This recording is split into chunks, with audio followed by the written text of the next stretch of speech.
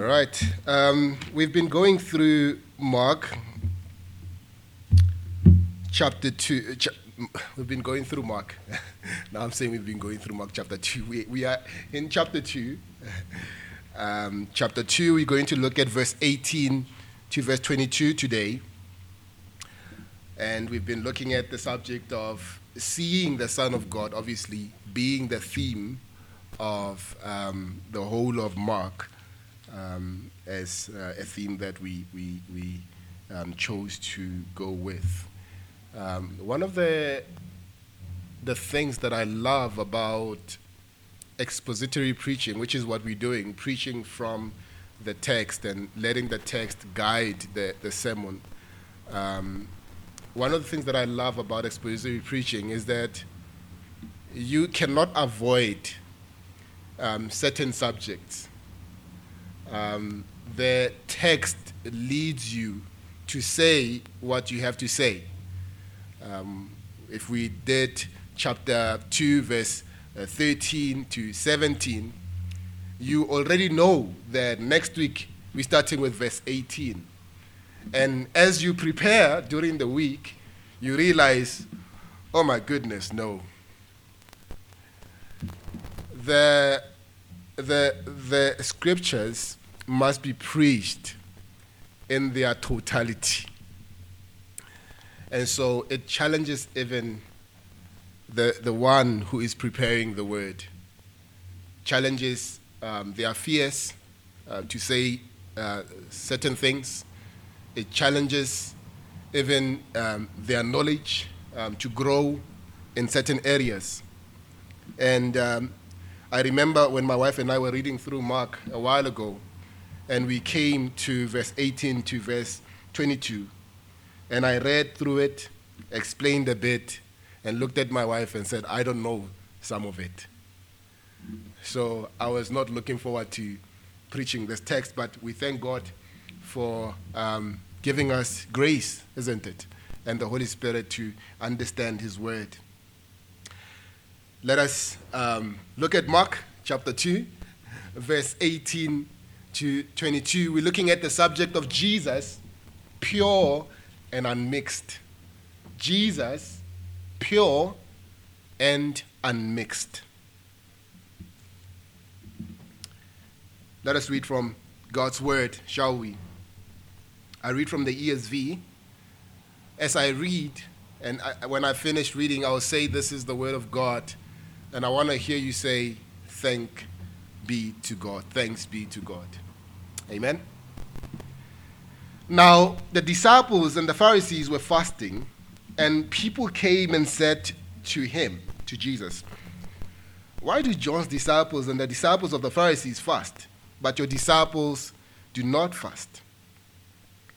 And Jesus said to them, can the wedding guests fast while the bridegroom is with them? As long as they have the bridegroom with them, they cannot fast. The days will come when the bridegroom is taken away from them, and then they will fast in that day.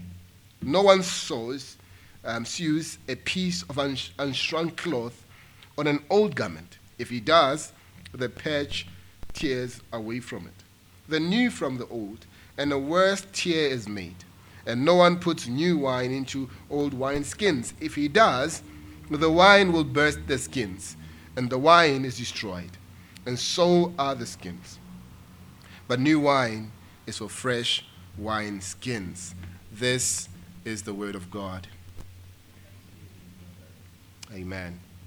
Let us pray. Our dear Heavenly Father, we thank you for your word. Even as we sang together, speak, O Lord. Our hearts are open. If they are not open, Lord, open them. Give us humility to bow down to your word. Whatever your word says, may we submit ourselves.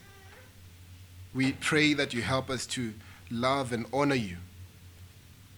In Jesus' blessed name we pray. Amen. If you've been going through Mark with us, you will notice that Jesus is in the business of stirring up trouble. From the time he appeared, he began his earthly ministry, to the moment he ascended back into heaven, Jesus was busy upsetting tradition and tipping sacred cows. Where the Jews were concerned, Jesus was involved in one religious scandal after another. Jesus had already offended the religious Jews when he publicly forgave a man's sins. You remember in chapter 2, verse 5? Then they got upset because he attended a feast at Matthew's house in chapter 2, verse 16. Matthew was a tax collector, and they could not understand why this apparently religious Jew was spending time with sinners. Thus, there was a scandal over sinners. We saw the scandal of grace last week, didn't we? The verses we read today open up another scandal between Jesus and the Jewish leaders. This time it involves their traditions. Jesus dared to ignore their rituals, and they were offended once again. It seems to me that no type of person is as hard to deal with as a religious person. You take a person who is held in the grip of tradition, ritual, and legalism. If you step on their little belief system, you will soon discover that most of them are as mean as the devil. It won't take but a second to see that their religion has never penetrated their heart and brought about true salvation and godliness. That is the kind of people Jesus is facing in these verses. He is facing criticism from a group of people who do not know God. They know the rules, the rituals, and the things they have been taught by others, but they do not know the life-changing power of a personal relationship with God. We've already seen the scandal of grace from a scandalous Savior. In these verses, we will watch the Lord face the scandal over sacraments. And the point I want to make is that we should see Jesus and be committed to Jesus alone, pure and unmixed. Let me define the word sacrament. A sacrament is a religious ceremony or ritual. Usually people who observe sacraments believe that the ritual brings God's favor upon those who observe the ritual, or it brings the favor sometimes of the ancestral spirits. For instance, some people believe that baptism can save the soul. Right? There's so many people that think if I am baptized, then I will be saved. Our Roman Catholic friends observe several different sacraments that they believe can produce salvation. In reality, God's salvation and God's blessing, if you think about it, according to the scriptures, come only by grace through faith in Christ alone, as the scriptures reveal. Let's notice the truths that present themselves in this text as we observe the Savior handle the scandal over sacraments and present himself as that we should take him pure and unmixed. There are some things that should not be mixed, should they? We should not mix oil and water. We should not mix pineapple and pizza. But that's just a personal conviction, is it? So we'll look at, as the text unfolds, first of all, we see in verse 18, Jesus and the rebuke. Look at verse 18. John's disciples and the Pharisees were fasting, and people came and said to him, "Why do John's disciples and the Pharisees and disciples of the Pharisees fast, but your disciples do not fast?" We are told in this verse that Pharisees and disciples of John the Baptist were known to observe fasting as part of their lifestyle. Fasting is a time of self-denial. It serves to focus the mind and the heart in an effort to grow spiritually. During a period of fasting, the flesh is denied attention the flesh is denied, and attention is given to seeking the face of God. The one who is fasting might refrain from eating or from other kinds of physical fulfillment for a period of time. Fasting was never commanded in the law if you look at the Old Testament. In fact, there is only one place where fasting is even inferred, in the regulations concerning the Day of Atonement. God told the people to afflict their souls in Leviticus chapter 16, verse 29, with regards to the Day of Atonement. But by the time of Jesus, fasting had morphed and had become a big part of Jewish life. The Pharisees, for instance, fasted 2 days per week. When you look at Luke chapter 18, verse 12, remember the Pharisee when he's praying, he talks about fasting. They fasted every Monday and Thursday from 6 a.m. to 6 p.m. Yet their fasting was not done in a sincere effort to seek God. They fasted in an attempt to impress God and men. They would fast for a 12-hour period and then become gluttons as soon as the fast was over. I remember back in the day, we had a group fasting at church, and it was 3 days without water, without food, and we fasted. And there was a group of guys, they kept driving out and coming back a few hours later. And whenever they sang more than any of us. You could see that they have strength. And one day I just followed them, and they were bringing me to these guys and coming back strong. And we were just hungry, tired, and weak. And that's when I said, no more. This thing, I'll do it by myself without anyone putting me up to it. So the Pharisees believed that God would see their self-denial and bless them for their sacrifice. They also did everything they could to make sure that others knew that they were fasting, right? They would make themselves to be seen. They would whiten their faces, put ashes on their heads. They tried to look as sad and as mournful as possible. They wanted everyone to know what they were doing. Not only did the religious Jews practice and regulate fasting, they commanded others to do it also. They expected the common man to follow their lead and fast like they did. These men had elevated a tradition of men until it had the same authority as the law. While we are on the subject, let me give a few thoughts concerning the matter of fasting. First of all, fasting is taking time that would normally be spent eating, sleeping, or enjoying some other physical pleasure, and using that time for prayer, Bible study, and meditation. Secondly, fasting is the result of proper spiritual priorities. The meat of the word and pure moments of fellowship with God are far more important than our physical needs. Fasting acknowledges this priority. Thirdly, fasting does not impress God, and it does not persuade God. We don't do it to twist the hand of God. Fourthly, fasting only has merit if it is being used to seek God's face for a time of personal spiritual growth. Let's continue. Get back to verse 18.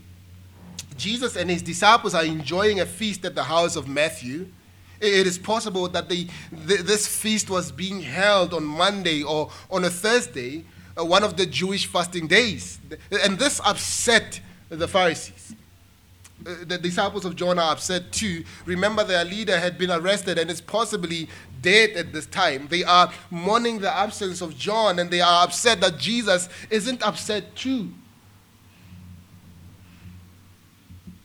Here is their problem. Jesus didn't keep their rules. He didn't walk to the beat of their drum. These men had already decided how good people were supposed to live. Jesus refused to allow himself to be pressed into their religious mold. He refused to allow death rituals to become the focus of his life and ministry.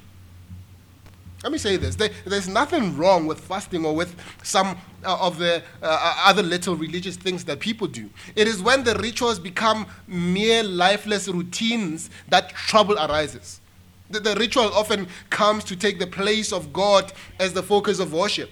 Thus, the ritual can keep a lost person from trusting in God because the ritual is enough for the one who observes it.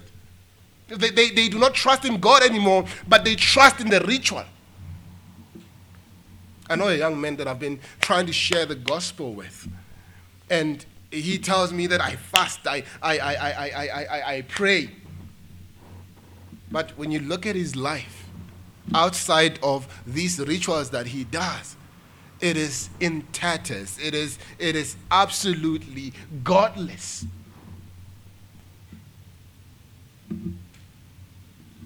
When we think the ritual will give us a place and a standing before God, we have stopped trusting God and start trusting the ritual.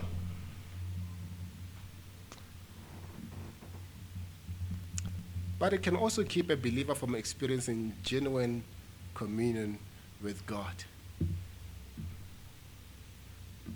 Some rituals are evil at their core. Things like lighting candles for the dead and praying to saints and statues is heresy. Things like praying or worshiping ancestral spirits. But even things like praying, singing, going to church and reading the Bible can become nothing more than lifeless routines if the focus is on the ritual and not on the Lord. When you ask someone, are you a believer? And they say, yes. And you say, why? And they say, I go to church. Really? Going to church is important, right? Believers must go to church. But going to church does not make us believers, does it?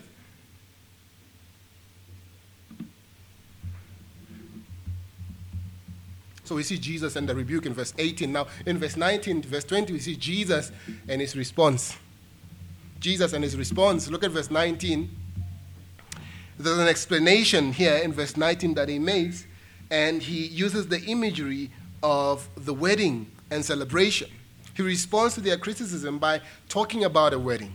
Weddings in those days were nothing like they are in our day. Now, as soon as the wedding wraps up in our day, the newlyweds leave to their honeymoon or to their new home. In Jesus' day, things were different. As soon as the wedding was over in those days, the newlyweds hosted their families and friends in a week-long celebration. They would spend 7 days feasting and being treated like a king and a queen. Life in those desert lands was difficult at best. People worked from sun up to sundown just to survive day to day. When that wedding came, the married couple was treated like royalty for a week. It was the best week of their lives, and they enjoyed it to the full. Jesus tells his critics that his presence among his people is like that of a bridegroom among his friends. It is not a time for mourning, self-denial, and sadness. It is a time for celebration and gladness. To be sad, to mourn, to fast while the Lord was present would be out of character with the Lord, with what the Lord was doing in those days. There are a couple of lessons that we can glean from this verse. First of all, you'll notice that the Jews were caught up in their rituals and their traditions that they missed the blessed reality right before them. Had they known who Jesus was, they would have ceased their fasting and joined in on the feasting. Sometimes we are guilty of the same thing, aren't we? We do church thing out of habit and fail to recognize the presence of God that is with us all the time. God who says, I will never leave you nor forsake you. God who says, I am with you always to the very end of the ages. If we could learn to recognize his constant presence with us, if it will transform every moment of our lives. Gathering together will not be routine. We would cease our growling and complaining, and we would walk in joy. we would see a change in the way we come to church. We would come looking for Jesus. We would come to worship. Secondly, I want you to notice the fasting of the Jews may have impressed those who saw them, but it did not impress the Lord. He knew their hearts, right? He knew their hearts. He knew they were not seeking him, and he knew they were still trapped in their sins.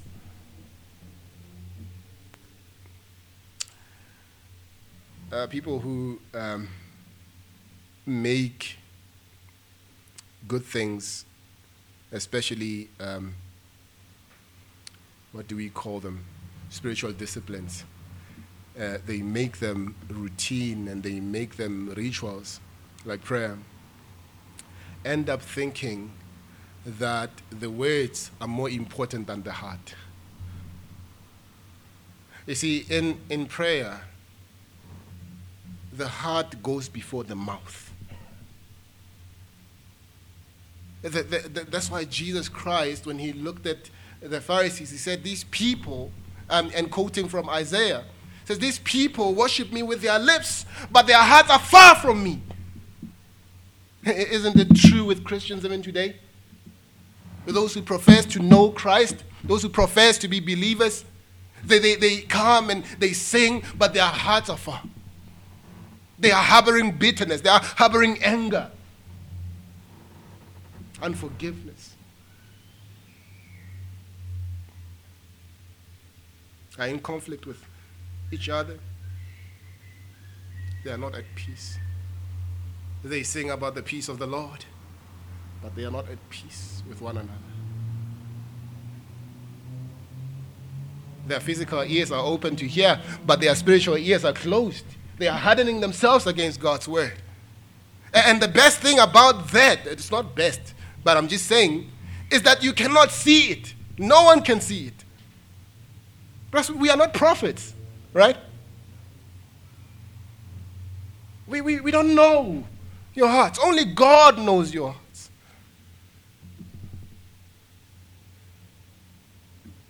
The people were impressed by the Pharisees. They saw them as people that had piety. But Jesus, when he came on the scene, was not at all impressed. The good things we do in the name of religion and worship are nothing but hypocrisy if they are not done out of a heart that is sincerely seeking the Lord. Singing hymns, going to church, preaching, teaching, they all become hypocritical if they do not arise out of a genuine desire to worship and glorify the Lord. Look at verse 20. Having set the record straight, Jesus tells all who are listening that there will come a day when the bridegroom will be taken away. His disciples will fast and be sorrowful in that day. The phrase taken away speaks of a sudden removal. Jesus is referring to the day when he will be taken away and crucified. In that dark and dreadful day, his followers will mourn and fast. That will be a day of sadness for his people. That day will come, but for now the disciples of the Lord were right to be excited and joyful in his presence. You see, fasting arises from a heart that is sorrowful and broken. But when the presence of the Lord is among his people, there is no place for sadness, grief, or sorrow. When the Lord is present, his people are to acknowledge him with singing, shouting, and feasting. If we are eager, and if we ever get hold of that truth, it will revolutionize our worship services. Vibrancy in worship is not in how loud we sing, but it's in how sincere our hearts are. We would abandon the dead, dusty traditions that do not honor the Lord, and we would honor and we will look for ways to express our excitement and joy over who Jesus is, and what he has done for us. one of the things that I desire that our singing together will do as we think about the words that we sing is that our hearts will be ignited, and we will want to listen, and we will want to obey. We will want to submit, not because we want to please God, but because we love him.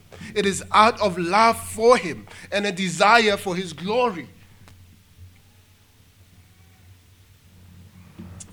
So thirdly, we see Jesus and his revelation in verses 21 to 22. Verses 21 to 22.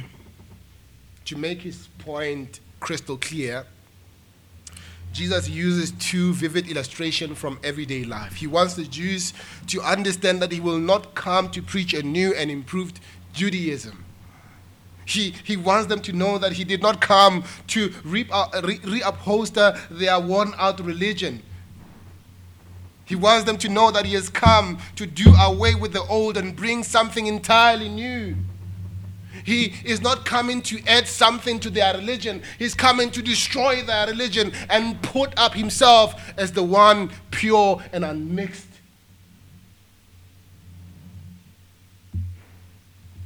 He wants them to know that their religion, their rituals, and their rules have absolutely no place in what he was accomplishing. That's why it's strange when I hear people say Judaism and Christianity are similar. They are not similar. They are not similar. They might be monotheistic religions, but they are not similar. Jesus did not come to add to the Judaistic religion. He came to set up a new way of going to God. He came to be the mediator between God and man. Jesus wants these people to know that what he's doing and what they are doing is so different that they can never be connected. It can never be a Jesus plus. It must be a Jesus alone. He wants them to get the message that his gospel cannot be contained within the confines of their religion. Jesus has not come to refurbish Judaism. He came to establish Christianity. Look at verse 21. The first illustration that Jesus makes, he uses one that they would have been familiar with. In that day, clothes were not thrown out when they became worn and torn. Every mother was a seamstress, and she would patch those clothes so that their lifespan would be extended. Most of us think nothing about throwing old clothes when they have become worn and torn. But I'm sure that there are some here who can remember having to wear clothes with patches on them because your family couldn't afford to buy new clothes. That was the situation in nearly every home in Jesus' time. If a person took a torn and worn garment and sewed a new piece of cloth as a patch, the first time it got wet and dried, the new piece of cloth would shrink. When it did, it would pull apart the older, weaker garment, and the whole would be worse than before. Both the new patch and the old garment would be lost. The spiritual principle here is very clear. The old cannot be blended with the new. Judaism, with its external rituals and rules, could not contain Christianity with its emphasis on internal relationship with God. Jesus did not come to blend his teaching and his teaching with the teachings of the law. Jesus came to fulfill the law and deliver his people from the bondage of man-made rituals. Now he makes another illustration, and this time is the illustration of containers. In verse 22, this they would have understood as well as he gave this illustration. Jesus uses the imagery of wine bottles. Glass and plastic bottles did not exist in those days. Ancient people often used skin of a goat as a container for their wine. When a goat was killed, the skin was cut around the neck and the legs and pulled off the body in one piece. the leg openings would be sewed shut and sealed. And what had been the goat's neck would be used as a spout. The hide would be partially tanned. Then the hide would be used as a wine bottle or a wine skin. The hide was very elastic and would expand as the wine fermented inside. Now, these wine skins dried over time. They would be dry and become hard. If new wine was poured into an old wine skin and began to ferment, the old wine skins couldn't stretch anymore to accommodate the gases put off by the fermenting wine and would burst. The wine and the wine skin would both be lost. And thus the tragedy would be twice as great. The only fit container for a new wine was a new wine skin. Again, the spiritual principle is clear here. Judaism, with its rituals and rules, could not contain the ministry and message of the Lord Jesus Christ. He did not come to pour new wine of his spirit into hearts that were trying to please God by keeping the rules and traditions of men. Jesus came to give new life to lost sinners. He came to take the old white skins of our flesh and make us new by his power, to remove the heart of stone and put in the heart of flesh. When he has transformed us through the new birth, he was ready to receive the new wine. We are ready to receive the new wine of his spirit. Only one who has been saved by grace is born again and is a fit container for the Spirit of God. Fortunately, for us, we are not in danger of mixing Christianity with Judaism, right? So I might be preaching about Judaism and we're listening and probably preaching to the crowd outside. But that does not mean we are out of the woods, does it? There are some who want to add Jesus to their cultural traditions, where Jesus does not necessarily come to change, but to enhance. There's this idea of Jesus being the proto-ancestor, the first ancestor in the African tradition. They don't deny Jesus, right? They don't deny him. They welcome him. He's added to our collection of ancestral spirits. He becomes the chief ancestor. But he doesn't necessarily change. He enhances. He makes it better. He upgrades.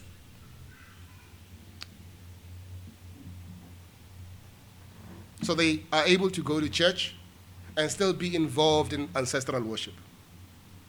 They claim the name of Christ and still are able at night to go to sangomas.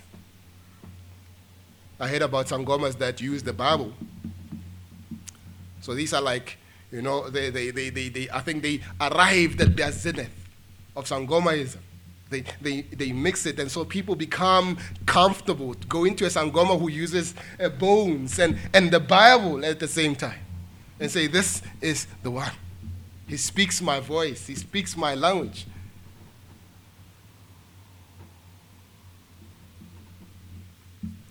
There are some who claim the name of Christ but seek direction from astrology. Today we have Christians who know their star signs and their personality traits that come with those star signs more than they know the Bible. They can tell you, I'm a Libra. I don't know what that means. They can tell you, I'm a Cancer, I'm a Capricorn, I'm a what. But they cannot tell you what the Bible talks about the love of God. They cannot tell you what the Bible talks about sin. They don't know the scriptures, but they read the newspapers on the star signs weekly to get direction from that. What does it say about my personality? Hey, this is so true of me. Today we have Christians who do these things.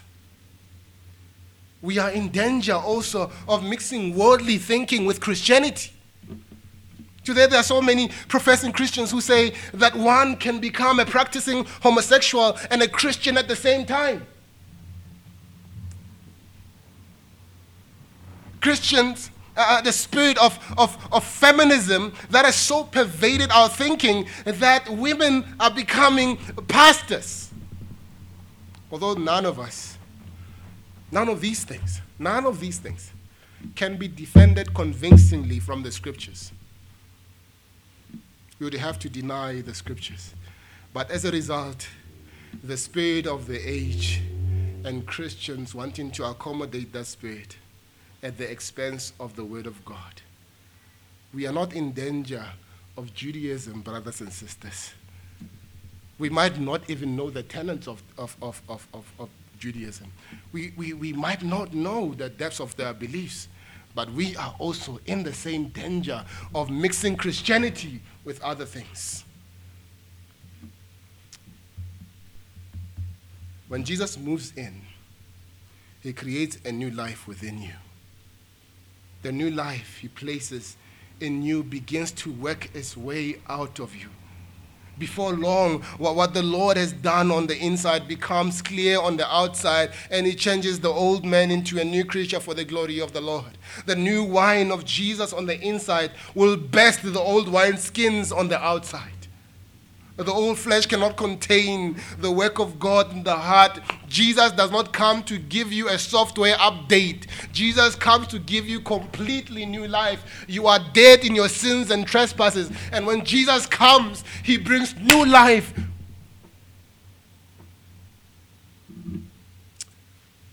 He who is in Christ is what? A new creature. Not an improved creature. Not an upgraded creature, a new creature. The old things, what have happened to them? The new things have come.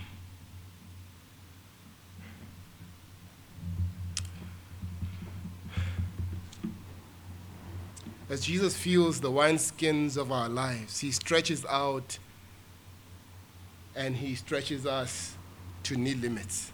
The inner pressure of his presence displaces unneeded things and fills every area of our lives. This new life is so powerful, so dynamic, so different that the old wineskins of religion and old ways of living must give way to the new life he places within us. It's not Jesus plus ancestral worship. It's not Jesus plus astrology. It's not Jesus plus the spirit of the age. It's Jesus pure and unmixed. Let me make it clear that Jesus did not come to destroy the law. He came to fulfill it. He filled full the moral law in that he kept it to the letter. He filled full the ceremonial law in that he was the absolute perfect fulfillment of every type, symbol, and sacrifice. He filled full the judicial law in that he was the perfect embodiment of God's justice. When he comes in, he comes with such fullness that there is no desire for the old garment or the old wineskin. Jesus comes into our hearts not to place us under the yoke of the law, but to enable us to live out God's perfect will through the power of the Holy Spirit. He doesn't smash us under the law. He places his law within our hearts and helps us to achieve God's best in our lives. He comes in to enable us to live our lives to the glory of God. The law can never do that. It can never do that. I'll not use this conclusion, but let me use. When I was a single man, and I am sure most of you would remember, when I came to Rustenburg, I was a single man. And I moved to where we are living now and put in drapes and some pictures. But there were some people that would come and they would tell me, no, there's someone needed in here. And it was true.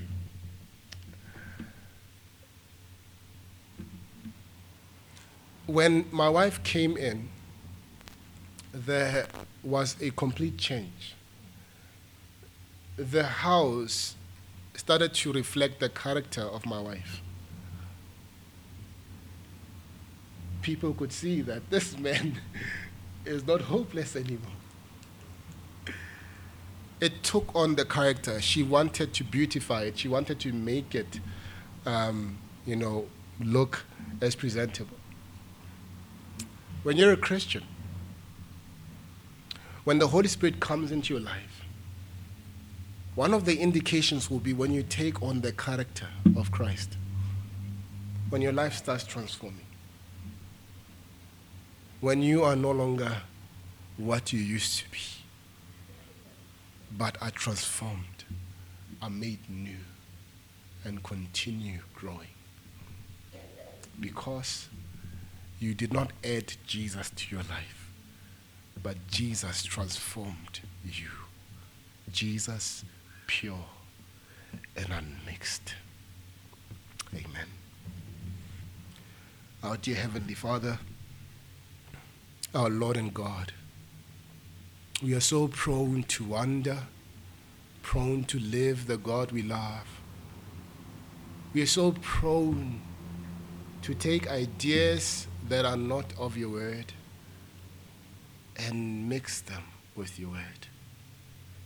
As the Pharisees and the disciples of John were so prone to want to keep their rituals and religions without realizing that Jesus was indeed the one who came to fulfill it all.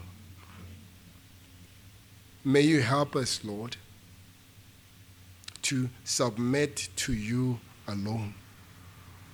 Your truth can be hard sometimes, but we pray for humility in our hearts to bow the knee anyways. In Jesus' blessed name we pray. Amen.